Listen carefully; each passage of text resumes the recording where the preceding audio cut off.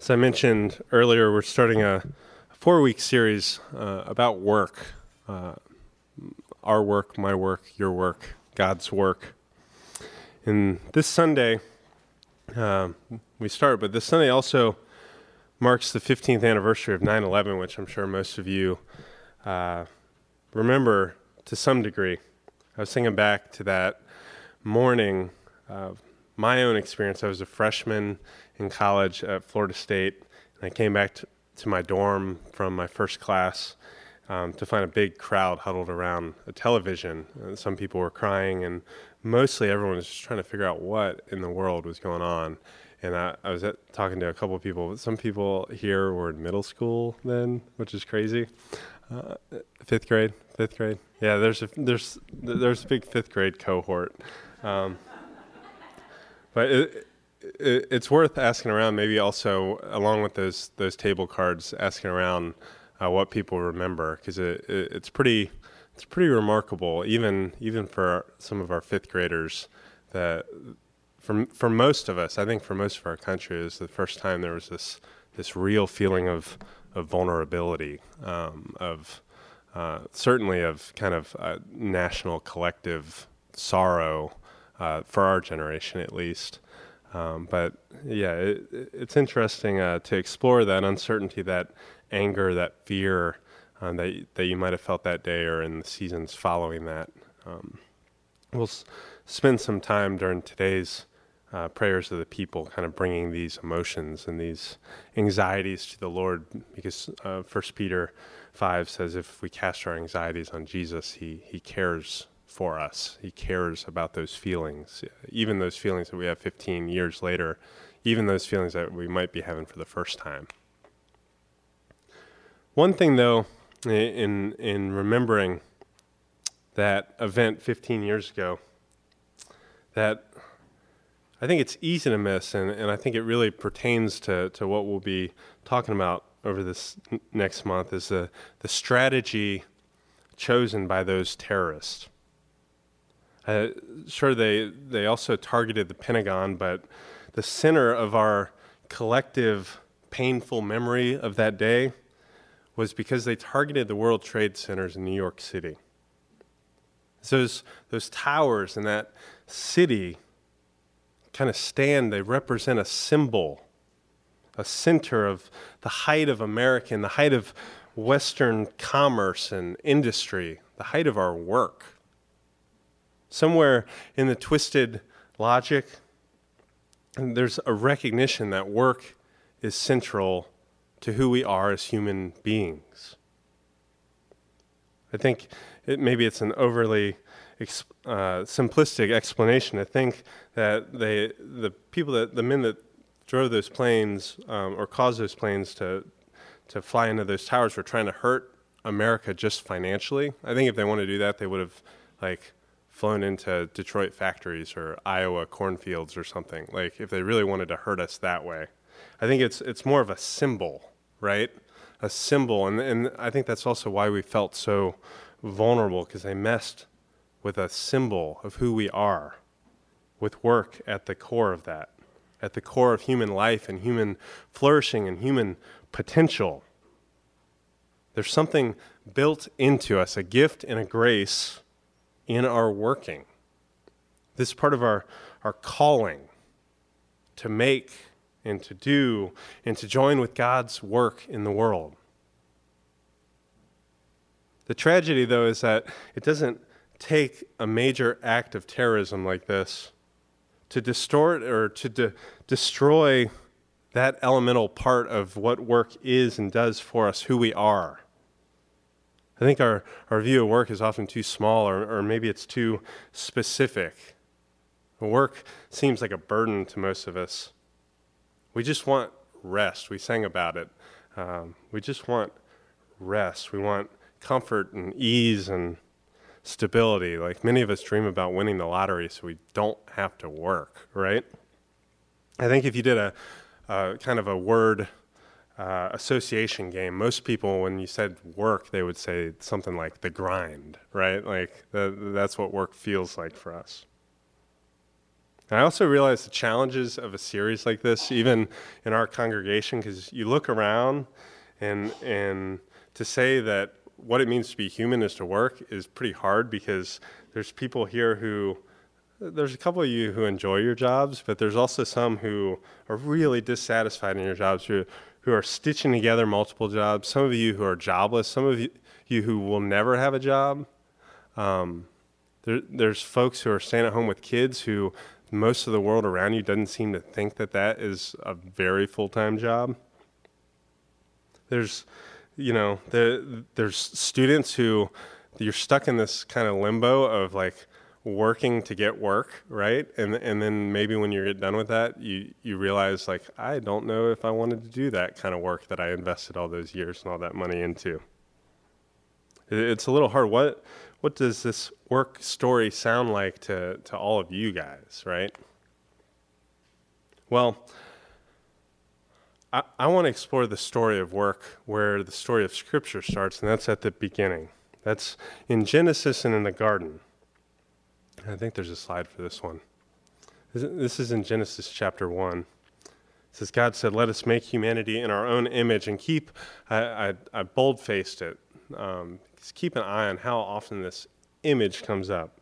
In our own image to resemble us, that they might take charge of the fish of the sea and the birds of the sky. Is that right? Yeah. The livestock and all the earth, the crawling things of the earth. God created humanity in God's own image. In the divine image, God created them. Male and female, God created them. God blessed them, and he said to them, be fertile and multiply, fill the earth and master it, take charge of the fish and sea and birds and sky and everything crawling on the ground. The Lord took the human being and settled him in the Garden of Eden to farm it and to take care of it, to cultivate it. I think in the very beginning we can learn two things about the purpose of work. That all humanity is made in this image of God, bears the image of our Creator. We act as icons. Like an icon is you look through an icon and you see the image that icon represents. It's like an ancient military term that if Caesar puts out an icon, it's an emblem of him. So you're talking to his icon, you're talking to him. We act as God's icons, made by God to be like him, to follow him, to be in relationship with him, to work with God. We learn that since we resemble our Maker, we too are makers. We shape everything we touch. Like when you wake up in the morning, the outfit, the choices you chose to put that outfit on, you made something of your world there. Like the second you crack that egg to make an omelet, like you made something new that didn't exist before. Like you're not having eggs, you're having an omelet that you made, right? We make something of our world. We shape everything we touch, like, and hopefully not as like wrecking ball toddlers, like in a non-child-proofed world. Like that is one way to shape everything you touch. I can attest to that. Hopefully it's as responsible stewards, as people who've been given charge of something to take care of because they possess the ability to take good care of it. Like farmers, gently cultivating and coaching and coaxing creation towards fruitfulness, towards flourishing.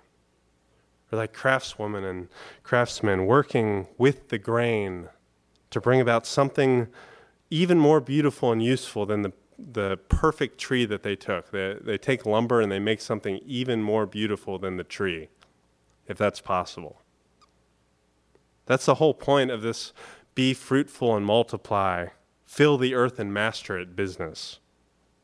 God is trusting us.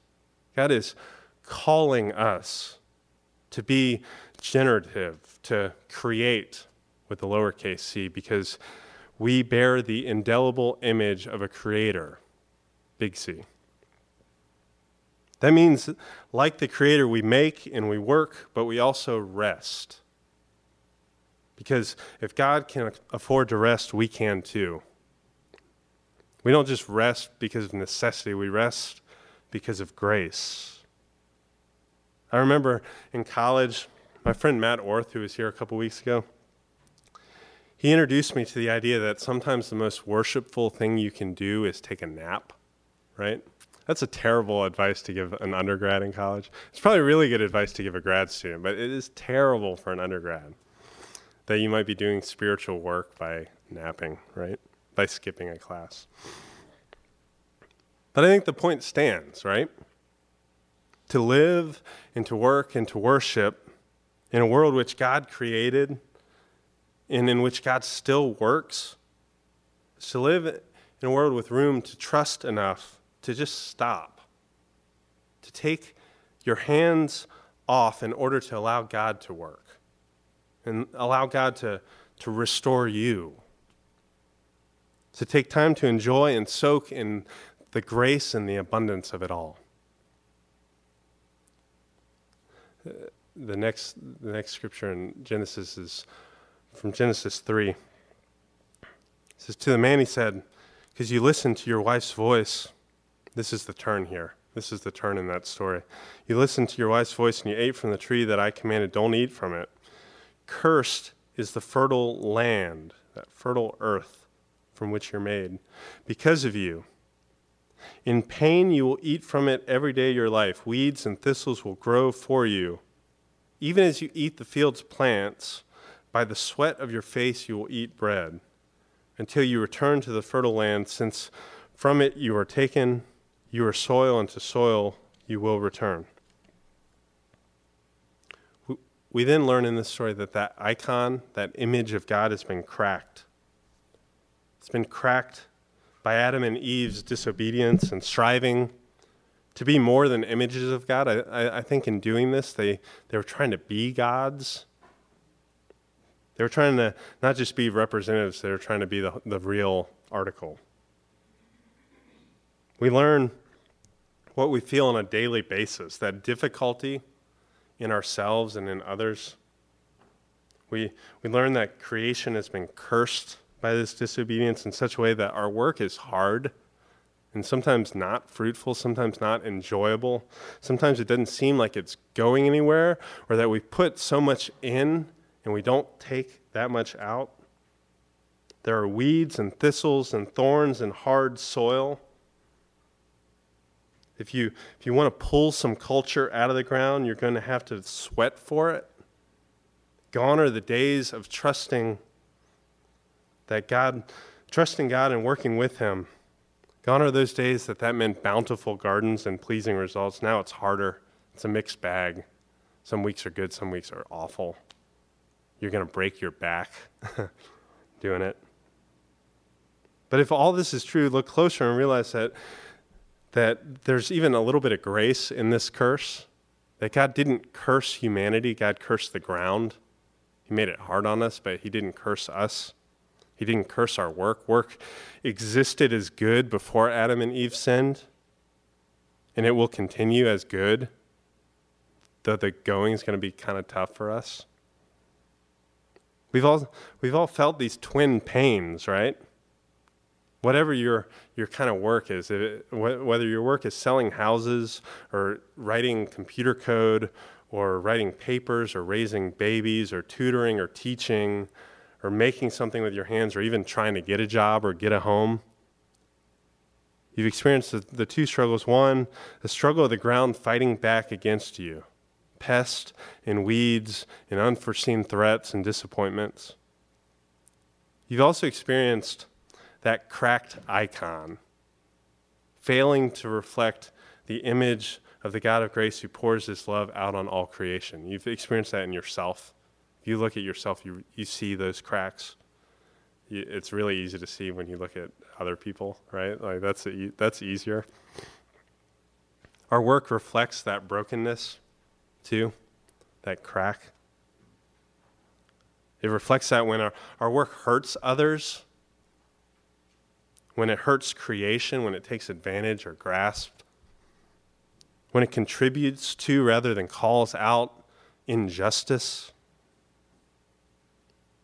We express our brokenness when we operate out of greed or out of scarcity rather than grace and abundance, when we slip right into the stream of the patterns of this world rather than resisting them and being a renewal effort. That's when our brokenness manifests in our work, and that's, I think, most of the reason why work is a drag, why work threatens to kill us, why work isn't life-giving to us, but life-taking from us.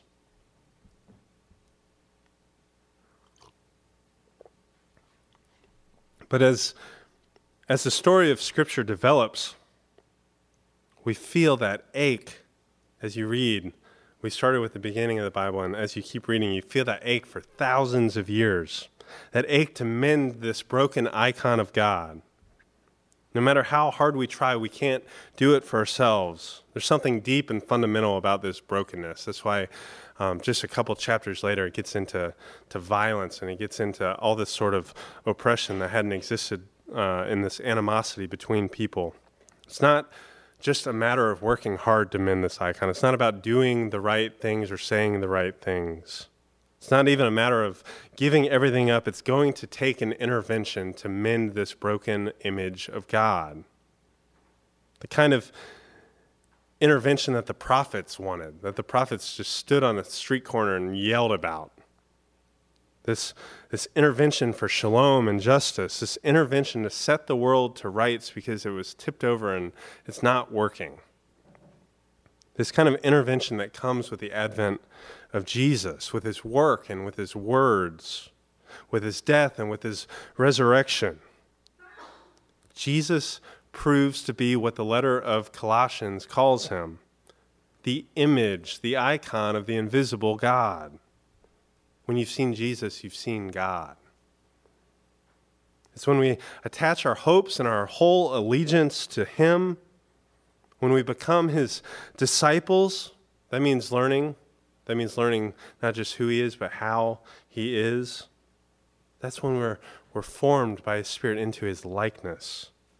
That we can be restored in our calling, that we can become icons of Jesus. That's the goal of the Christian life, is to become more Christ-like, an icon of Jesus.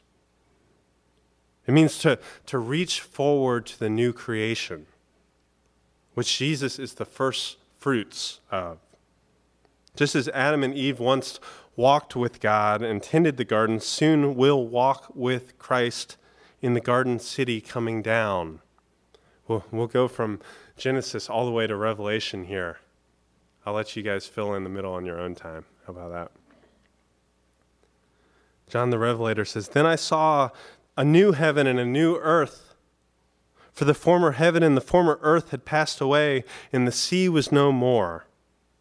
I saw the holy city, New Jerusalem, coming down from heaven, from God, made ready as a bride, beautifully dressed for her husband. I heard a loud voice from the throne saying, 'Look, God's dwelling is here with humankind. He will dwell with them, and they will be his peoples. God himself will be with them as their God. He will wipe away every tear from their eyes. Death will be no more. There will be no mourning, crying, or pain anymore, for the former things have passed away.' Then the one seated on the throne said, 'Look, I am making all things new.' He said, 'Write this down. These words are trustworthy and true.'" All this crying from pain of labor, both childbirth and our work, that was the result of sin and resulted in death, will be no more. These are great words on the anniversary of 9/11, right? Those ground zeros in this world will be renewed. Not exactly how this all is going to happen. This new heaven and this new earth, this new Jerusalem. We've read all summer 1 and 2 Samuel about David. This is the new city of David coming down. The former things will pass away. But I don't think it's all just going to be wiped out. I think there's two good analogies to help us understand how that works. This is the hardest thing to wrap our heads around, but this is so vital to our view of the world as we live out our faith, as we work and as we live. I think two good analogies to help us realize this. First, consider Jesus' life. If you read the Gospels, And you read Jesus' repeated statements from the beginning of his ministry on, and he talks about the kingdom of the heavens, if you're reading Matthew, or the kingdom of God is at hand. Repent and believe the good news. But the kingdom is here. Jesus has inaugurated, has brought this kingdom down, and this kingdom exists right there in the midst of the Roman Empire, in the midst of all these powers and principalities seemingly running amok. The kingdom is present and is real. And I think it's especially present and real in those meals with outcasts, those healings of the lame and the deaf and the blind, the release of prisoners. The former things were passing away and Jesus was making all things new. That's what it looks like to have the new coming down and renewing the old. Second, consider Jesus' resurrected body. He appears to the disciples and many others. That body raised by God's Spirit after 3 days still bore scars. Thomas asked for those scars to even know who Jesus was, because he couldn't know Jesus unless he knew Jesus' suffering. Even though Thomas didn't stick around to see it, Thomas knew Jesus by his wrists, by his side, by his feet. But that body also passed through locked doors. That body was also completely unrecognizable to two of Jesus' closest friends as he walked with them for miles on the Emmaus Road, before their eyes were open and they recognized him as he struck up the grill and broke bread with them, right? That is what the old passing away and Jesus making all things new looks like. There's this radical continuity and this radical discontinuity existing in the same space, and that should fire up our imaginations and our everyday lives. Not that we can expect for everything to change and be radically different, but for everything to be different in the midst of our lives, because Jesus is present, because his kingdom is here and it's coming. The next verse says, I didn't see a temple in the city, because its temple is the Lord God Almighty and the Lamb. The city doesn't need the sun or the moon to shine on it, because God's glory is its light. And its lamp is the Lamb. The nations will walk by its light, and the kings of the earth will bring their glory into it. Its gates will never be shut by day, and there will be no night there. They will bring the glory and honor of the nations into it. No temple is necessary. This is inconceivable for a worldview of that being the place where you meet God, because we'll all be in God's presence once again. After all, there was no temple necessary in the garden because they walked with and they worked with God. There will also be no need for a sun and a moon to shine. We're not necessarily told that they're just going to burn up and go away, but we don't need them, because God's glory will illumine our eyes and we'll see. Maybe even for the first time, we'll truly see by that light. And the kings will bring their glory and honor the nations into this city. This alludes to the hopes of Isaiah 60.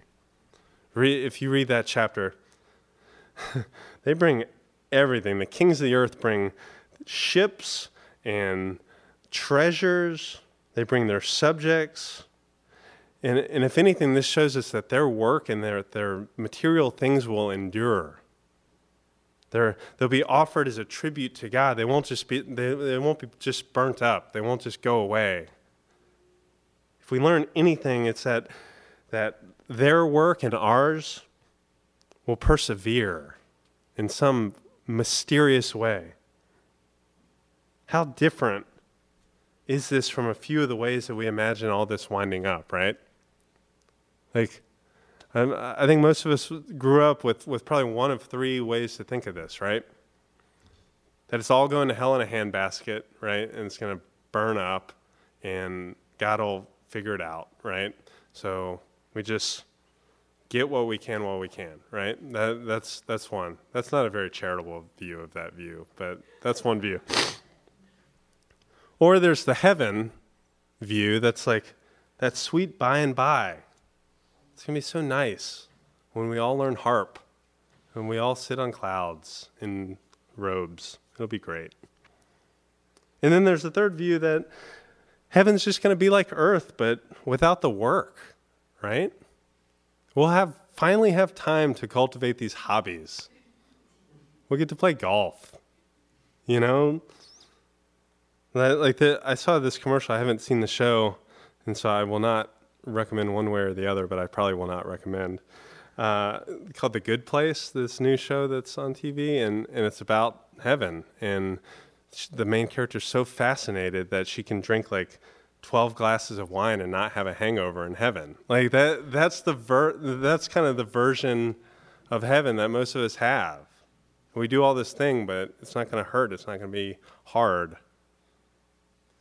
But instead, in Scripture, in this whole Scripture story that started with Genesis and is ending with Revelation, we find a picture of a renewed creation that has already begun in Jesus.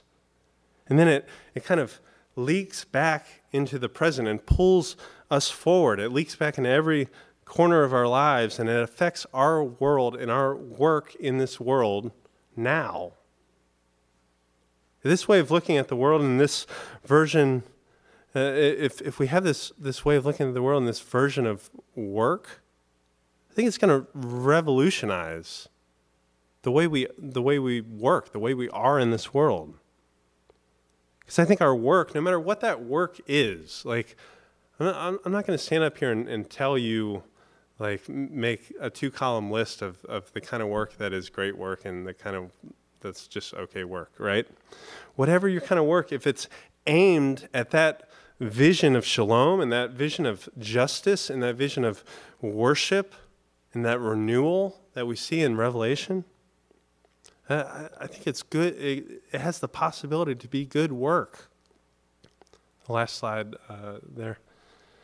Then the angel showed me the river of life-giving water, shining like crystal, flowing like the throne of God, flowing from the throne of God and the Lamb through the middle of the city's main street. On each side of the river is the tree of life. Remember that tree? Which produces 12 crops of fruit, bearing its fruit each month. The tree's leaves are for the healing of nations. There will no longer be a curse.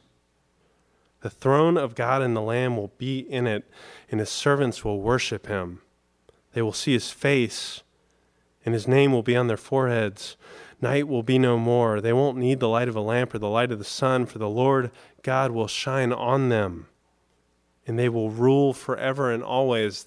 This is us grabbing back, or being gifted back, more accurately, our vocation of ruling, of stewarding.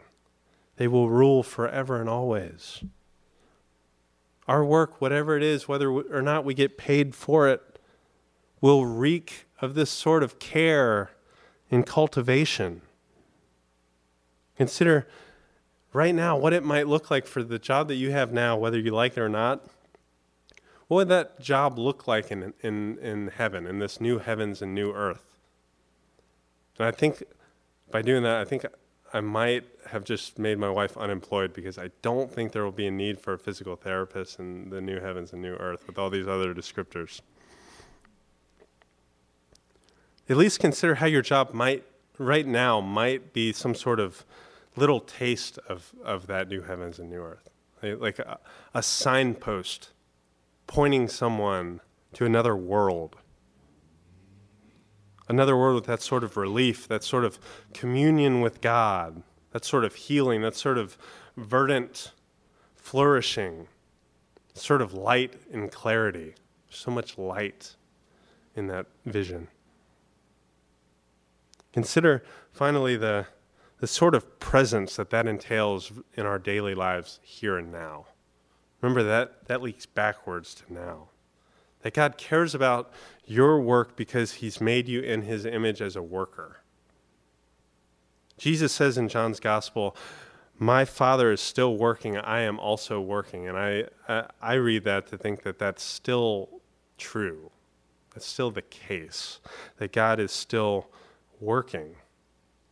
Also consider that the Apostle Paul's one of his favorite words for a fellow ordinary Christian on mission was a co-worker, a synergos, right?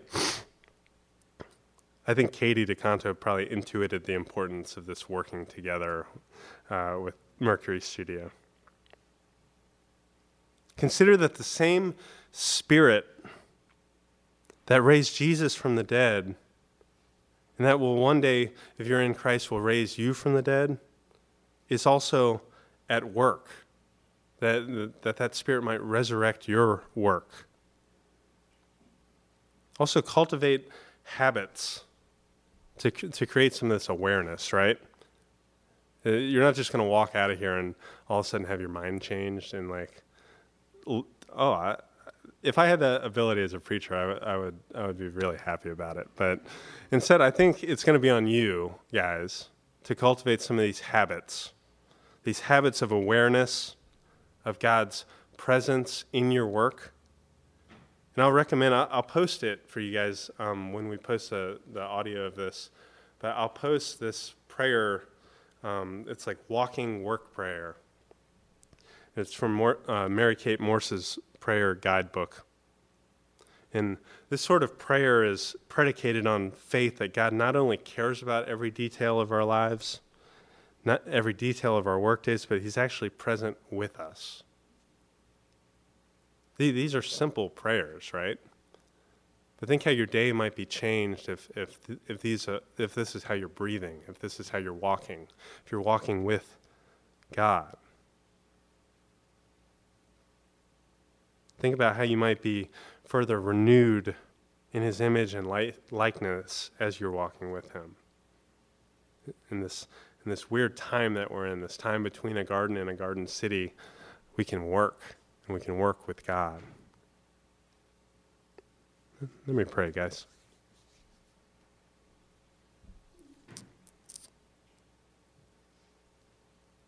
Father, we pray today for our earthly cities. We pray for New York City this morning. We pray for Durham. All the buzz and excitement in parts of the city that represent work, and good work, and in many cases work for justice and peace. We pray that you bless that and you, in that work, create more and more a sense of your presence and your concern, more and more the sense that work, whether people know it or not, is expressing an impulse that you've put in us because you've made us all in your image. Father, I pray that we grow more and more into the icon and image of Jesus as we live and as we speak and as we work this good news in this world. I pray for everyone in this room with their work, whether their jobs or not. I pray that you bless it, Lord, that you bless it as pleasing acts of worship to you, as small, little ordinary temple experiences where people commune with you and bring others into your presence. We pray that we might see by your light and that you might guide us as we walk. We pray all this in the name of Jesus. Amen.